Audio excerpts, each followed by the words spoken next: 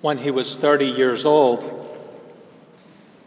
And before he became known as a miracle worker and as a great prophet, the Lord Jesus was baptized by John the Baptist in the River Jordan.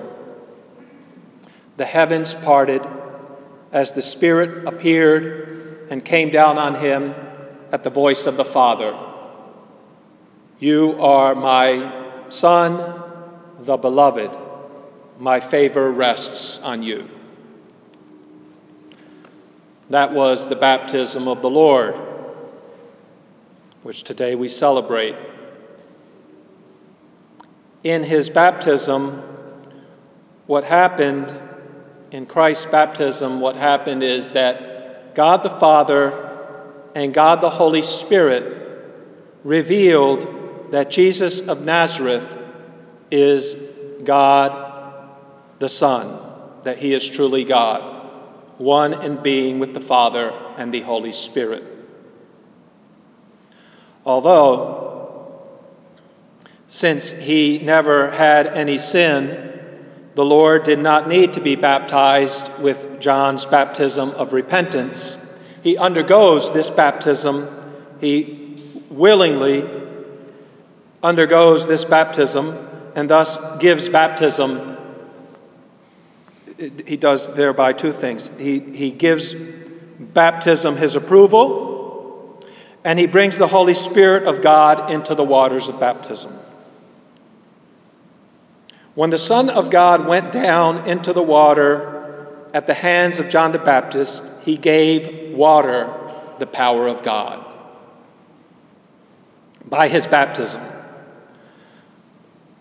which is ultimately his baptism of blood on the cross for the remission of sins at Calvary, Christ made baptism to be the washing in the blood of the Lamb for the remission of sins. Baptism became a spiritual washing. What washing with water does to the body now, since the purification of the water by Christ, by his blood on the cross, the baptism does to the soul by the power of Christ. It washes the soul. It is the washing of the soul. The water of baptism is if you like, the soul soap. And confession is the reiteration. The sacrament of confession is the reiteration of that washing of baptism, if you will.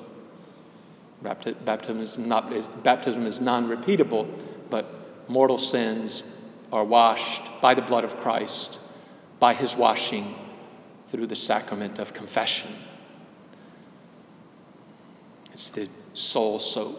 The blood of Christ is the soap of the soul, the only soap of the soul, where no psychologist can do anything, as much good as he might do. And he might do harm. Men are as limited as the wit and the science of men. But God reaches down to the bottom of the soul of a man to clean him when he applies his washing soap to the soul, the man opening himself up to the Lord. Original sin and every actual sin and the guilt and eternal punishment for sin is completely wiped away by this washing, by the virtue of Christ's cross.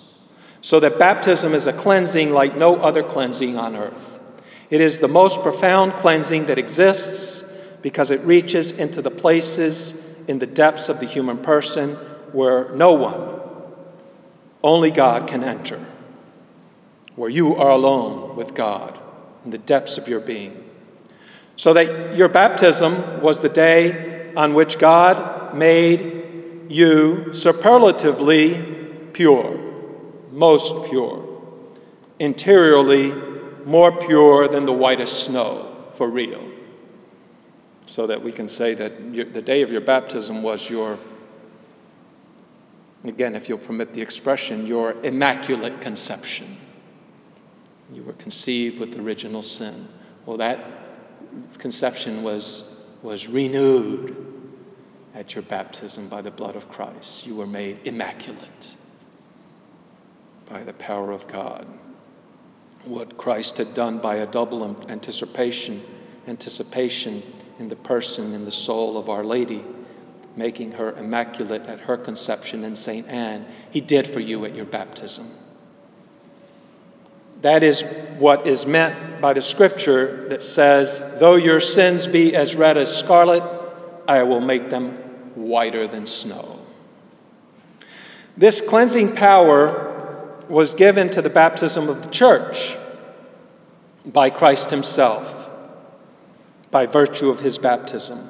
Christ commissioned the church to confer baptism in the name of God. On the day of His ascension, He said to the apostles, the last words of Christ before He ascends back to the Father, He commissions them, go therefore and make disciples of all nations, baptizing them in the name of the Father and of the Son and of the Holy Spirit. This is the first significance of the baptism of the Lord, that He gives the cleansing power to the water by His being cleansed by the water. He who was completely pure, who needed not to be he did not need to be baptized. He was baptized in order. When Christ was baptized, the water didn't wash Him. He washed the water and made it a washing water. He made it a cleansing flow. Gave it the power to clean our souls. It is the baptism of Christ by His blood that we have the cleansing and the purifying power of God in the sacraments. It is first through this washing that He makes His followers sharers in the saving power of His suffering and death unto the remission of sins and life everlasting. That is what the water means.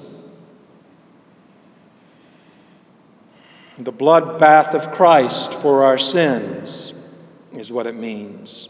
And Christ's baptism also brings the Holy Spirit with it and makes us sons of God. That's the second meaning.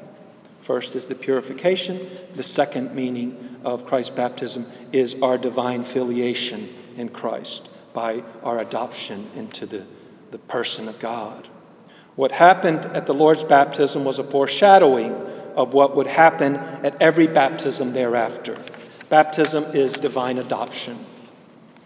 When a person is baptized, God cleans the person of every defect and makes him the temple of God, of the Holy Spirit. At every baptism, the scene of the Jordan is repeated.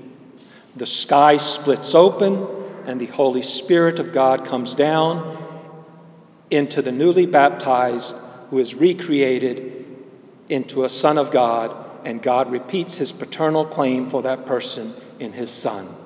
You are my Son, the beloved. My favor rests on you. That is what baptism does. What God does at baptism, what He did at your baptism. God said, I like you. And He likes you because He loves you. And that's the greatest indication of that is He died for you. And He applies the merits of that at the baptism. That is what Christ, God, did at your baptism. He adopted you and recreated you by the washing water that washed your soul.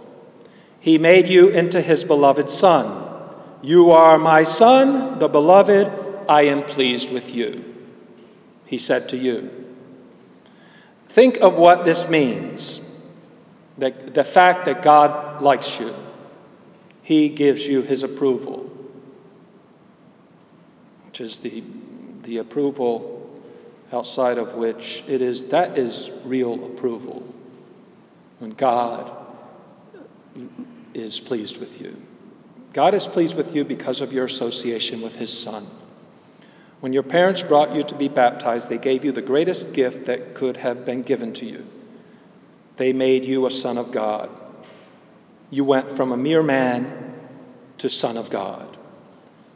That should make you feel very grateful to your parents and to the priest who baptized you. This realization that baptism is an ecclesial reality, which is also indicated by the fact that Christ was baptized by another man. If anyone might have had a right to administer a sacrament to himself, it would have been Christ. But he had to be baptized by the prophet of God, by the priest of God, which emphasizes the ecclesial reality of true religion. God is real. We don't invent him ourselves. You receive him. You have to receive him from the church, from the consecrated ministers of the church. Those sent by God consecrate us to God.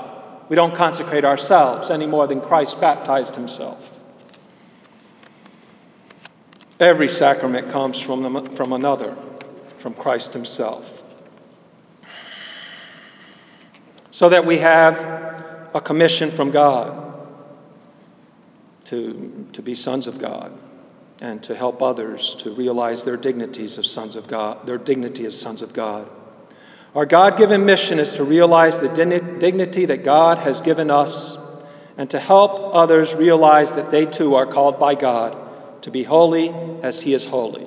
Especially those whom we should assist in this is those who are born of God, as St. John said in the epistle. Those other Catholics, we should assist other Catholics in realizing who they are, sons of God, to be holy as God is holy.